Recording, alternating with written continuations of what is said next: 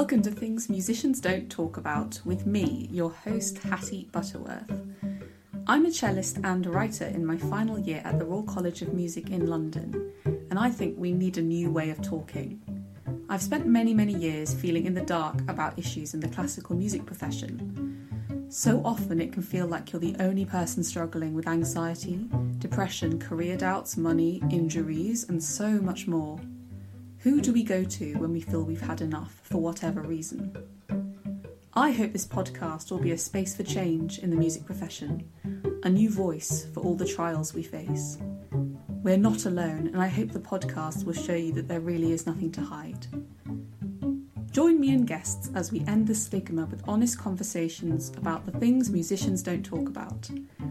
I look forward to the journey ahead and sharing it with you all. So please do follow us on Instagram. Our username is at TMDTA podcast. So please enjoy the podcast and you're really welcome whether you're a musician or not. So welcome to the first episode.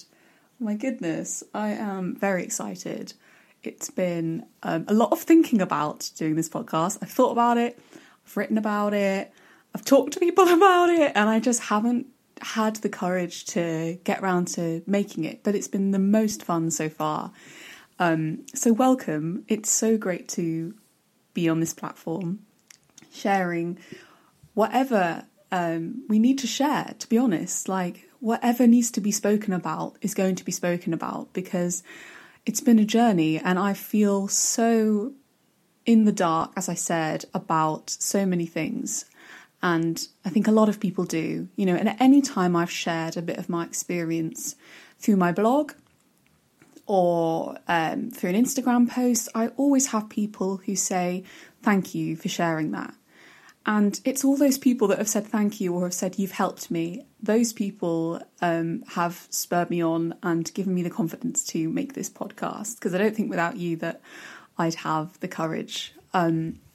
So today, I thought we'd start off sort of, how are you all, to be honest? I mean, I'm fine. I'm doing well as I can be doing at the moment with the whole coronavirus and all of that. I don't need to go into it particularly. We're dealing with it, you know, and we could be dealing with it better some days. We could be dealing with it worse some days. And yeah, I'm currently in Scotland, staying with my parents, which has been really great. I've had a lot of green space. I've had a lot of time to think. But I have struggled a lot with my anxiety in the last few months. I've struggled a lot with feeling confused about why I have this really urgent feeling that I need to practice, but also not having much motivation. So it's this sort of strange place to be in where we don't have much to work towards, but I still feel like I ought to be working.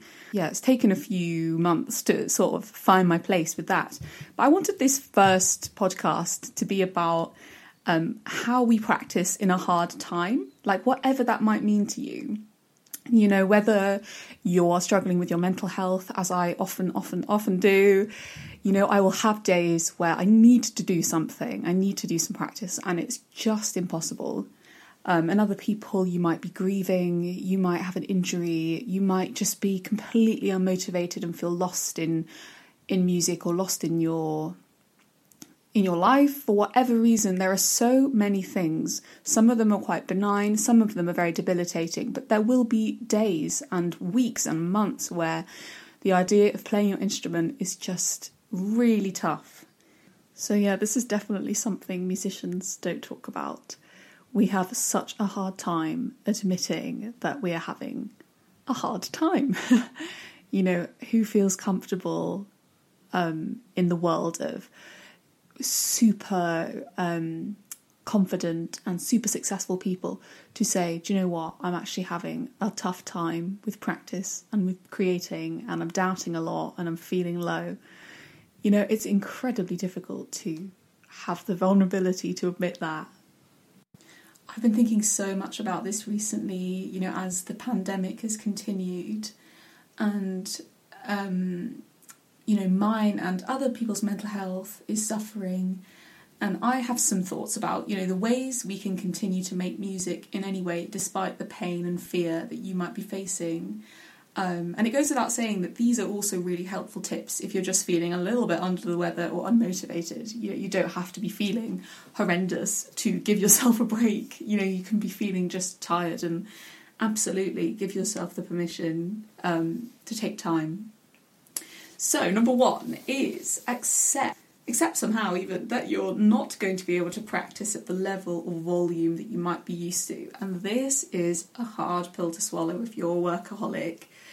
It's so much about the mantra of how many hours a day or how much a day of each thing has been sold to you. I've been told different numbers by different people, and even at the start of the pandemic, some people were asking me, how much practice are you doing?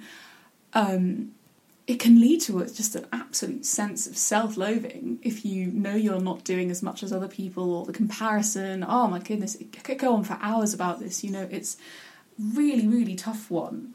But we have to accept, if we're feeling low, we have to accept that. We have to be in that space for ourselves, give ourselves the permission to be feeling really unmotivated. Secondly, I think it's important to remove any parts of your practice that usually trigger dread, even when things are good. So you might feel able to do a bit of scales. That's something I just, went to naturally when I thought about things that I dread, but it could be anything. You could dread you could dread YouTube. You could dread looking at YouTube videos. Then take that away. Absolutely fine. Well, that's good. But anything. If you don't like studies, if you don't like a certain piece you've been forced to learn, please have the care to be able to say, not at the moment, not right now. I need to be doing something different. I need to be playing pieces that I feel happy and excited and slightly motivated about. And I think that's the third thing, is you need to find something that you're feeling drawn to at the moment, or that you enjoy. So if you're feeling, wow, I realise that I am in a really conscious and relaxed space, or more than I normally am, when I'm drawing, or when I'm listening to jazz, or listening to pop music, or listening to whatever, or going walking or something. So you have to find the thing that you're feeling drawn to and stick to that. Focus your practice sometimes around making a cover, or just playing about, doing some painting, listening to some music and doing some painting, even know, singing, or whatever it is. First of all, find the thing that can be creative and that can make you feel like you've accomplished something. And it doesn't have to be within the parameters of classical music.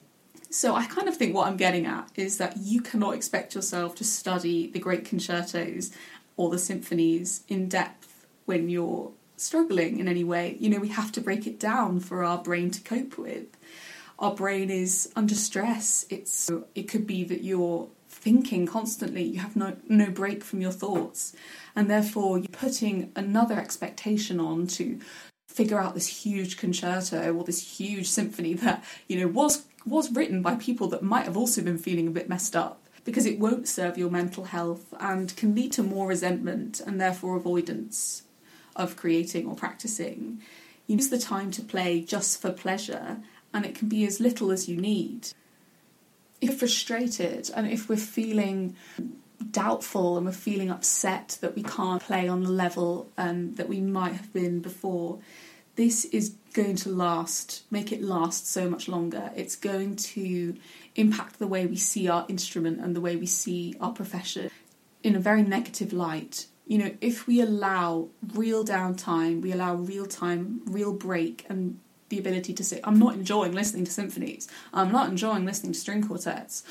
No shame involved there. There doesn't have to be one type of music for you to relax to, or one type of creativity. This is such a good time to explore that. Let your brain find something else. There's so much more. There's so much more that can even impact it when you're feeling better. So this kind of leads into the next point, is I think it's important to think about breaking down your huge goals at the moment.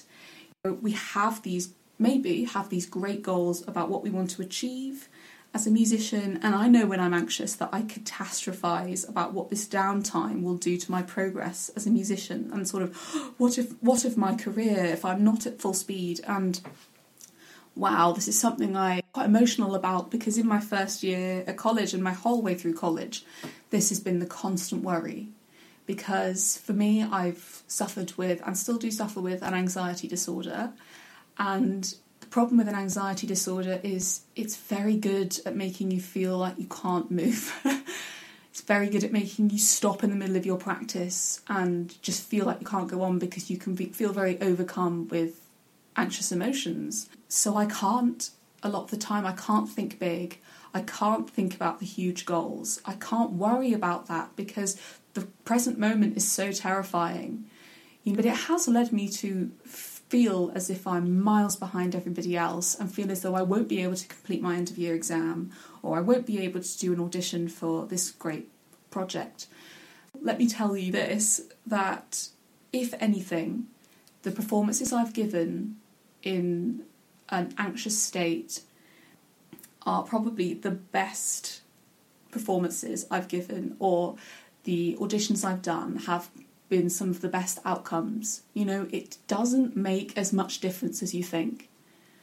You might not be at full capacity right now, and that's fine, but it's better to acknowledge it, take the time off, than continue in this rut that won't serve you.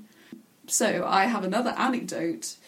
I remember having this awful time with anxiety in November of 2018, I think it was, and I was performing a small concerto in Hereford, where I'm from originally, and I had to get the train from London alone, whilst feeling so awful about travelling and about being around large groups of people. So for the whole of November, it had been, anxiety, death. It had been a really tough month for me. And I was doing the absolute bare minimum practice, and by that I mean if I did 30 minutes to an hour, that was really good. So I was playing the block Jewish pieces, which, if you know, they're not the hardest thing that you'll ever have to play at all. They're lovely to play. Some of them are quite slow. Not major pressure in terms of the actual technical repertoire. But anyway, I'd planned to play from memory in sort of this huge building called the Shire Hall, which is quite scary. But on the way, on the train, I realised, oh my goodness, I don't think I can do this. I had this massive thought, like, I can't do this, and started panicking. And so I knew I had to get through it in some way, shape or form. So I decided, I'm not going to play from memory. I know the piece, but I can't bear playing from memory right now. It's too much. And I was really nervous to tell them. I sort of got to the venue and I said, do you mind if I do it from memory? And they were like, what do you want about? Like, we got your stand. Like, we got you a stand already. What do you mean? Of course you don't have to play from memory. We didn't think you were going to anyway. And I was just like, oh my goodness, yay. Like, they don't expect that of me. That's so nice. It's amazing because no one seemed to bat an eyelid about that. The thing that I was killing myself about all the way there, I don't think I can play from memory. I don't think I can do this concert. People didn't care. I remember feeling just so proud after that concert that I had shown up. The showing up was just the absolute pinnacle for me at that moment. I showed up, I played in the space I was, and because I was feeling so horrendously awful, I went on stage with no expectation from myself, because I just there was no room in my brain for expectation. And it turned into being one of the most enjoyable concerts of my life. And I got home and I just felt so unbelievably proud that I hadn't let it define me, that I had done everything I could in that situation. Everything had fallen into place because I didn't try. I didn't have an expectation. And the audience didn't care. They didn't seem to mind. They didn't seem to see that I had the music or that I wasn't feeling my best. So anyway, I understand this isn't an ideal scenario for anyone, and it's a much more settling feeling to be prepared, but it showed me what I'm capable of on the bare minimum. You are not falling behind. You're taking your time to show yourself that your value as a human being is greater than your value as a musician. Oh my goodness, the door is opening. I don't know if you could hear that. It creaked open. That was a very poignant moment, you ruined door. Anyway, your value as a human being is greater than your value as a musician, and the audience do not care how much you've practiced. Anyway, at the moment, in this current coronavirus world, it's not likely that you're going to be performing a concerto with orchestra, but it is important to remember that it isn't the end of the world if you can't play at the moment. In the context of your big life, you know, we're going to get back in time, in whatever that means. It might be an incredibly different world with different expectations, but I think now our first priority is with our health and not allowing the pressure and stress to get in the way of healing. You're still a creator, still a musician, still a really great person, even at 10% of the capacity that you've been at previously. So I don't know, you might be thinking, this is all well and good, but what if I have an exam or something I can't get out of coming up? You know, it's all very well and good forgiving yourself, but you know, this is real life, and I totally get that. And actually, this is sort of where the fun bit comes in, because you have to be creative. Your anxious brain cannot cope with your normal practice schedule, and we've ascertained that. So you might have to find other ways of practicing. If you have a good piano, this is actually a good place to start. I love piano procrastination. I love playing through the piano part in bits or playing my part on the piano, because for some reason, the fact that I don't have to get my cello out of the case is just such a relief. Like I can just, you know, mess about on the piano for a bit and become familiar with the piece that way, and then you also kind of hear it in a different way. I might be just trying to convince myself that it's useful, but I feel like it is. So, my bed is my safe place in a hard time, or a coffee shop, or a bench in a park, or a hill, or something. But obviously, the coffee shop one is off the cards at the moment. But anyway, I recommend you do as much practice in your safe space as you can. This is just for me. Some people find being in their bed or whatever very depressing all day or for an extended period of time. But for me, I just love to sort of make myself a bit of a cave, sit in my bed, on my bed, have my music around me and study in that way. You know, I get my pens out, I do some writing about it, or I might colour code it, or I might do some research. But, you know, if you do as much practice in your safe space as you can, it really takes the pressure off when you're feeling low, because you can feel productive and also feel like you're resting and feel like there isn't an expectation on you. You know, and like I've said before, you can be practicing through other mediums. So, you know, I've written some terrible procrastination poems in my Bach Bärenreiter edition, because I'm convincing myself that, you know, it's a way of expressing how I want the piece to sound. And the whole of my Bach is now covered in, you know, different little poems. But, you know, I like that. And quite often I will stop practicing and just feel inspired to write. And sometimes I bloomin' won't. And that's fine. If all of these kind of faffy on the side, or if they sound faffy and on the side to you, practice methods are not your thing and you want to do some actual practicing, I recommend that it's seriously slow and seriously quiet in order to be beneficial. This is literally a note to myself more than anybody else. I just cannot, I find it so hard to play slowly, and I convince myself that I can, and I just find it so difficult, but every time I do, it makes the biggest difference. So what I've found to be helpful is to have, say, 4 lines in one practice session. 4 lines, and you're going to play them slowly, and you're going to play them incredibly quietly as well. And as you go, you just notice the sound and notice the sensation. Think about the note that's coming and feel about how you're going to move there or whatever. And this is actually a really wonderful mindfulness technique, as well as being calming for your brain and very good practice, because the way we transition can often be so fast and compulsive, and it really slows it down so that we think about music note by note and not in this kind of stressed, overwhelming, I have to play 1,000 pieces a day kind of feeling. So moving on from this, it's important to say that you should be kind to yourself if you have an exam coming up or whatever. Play or perform something that you're familiar with as well. So you might want to choose one new piece and then one piece you know incredibly well.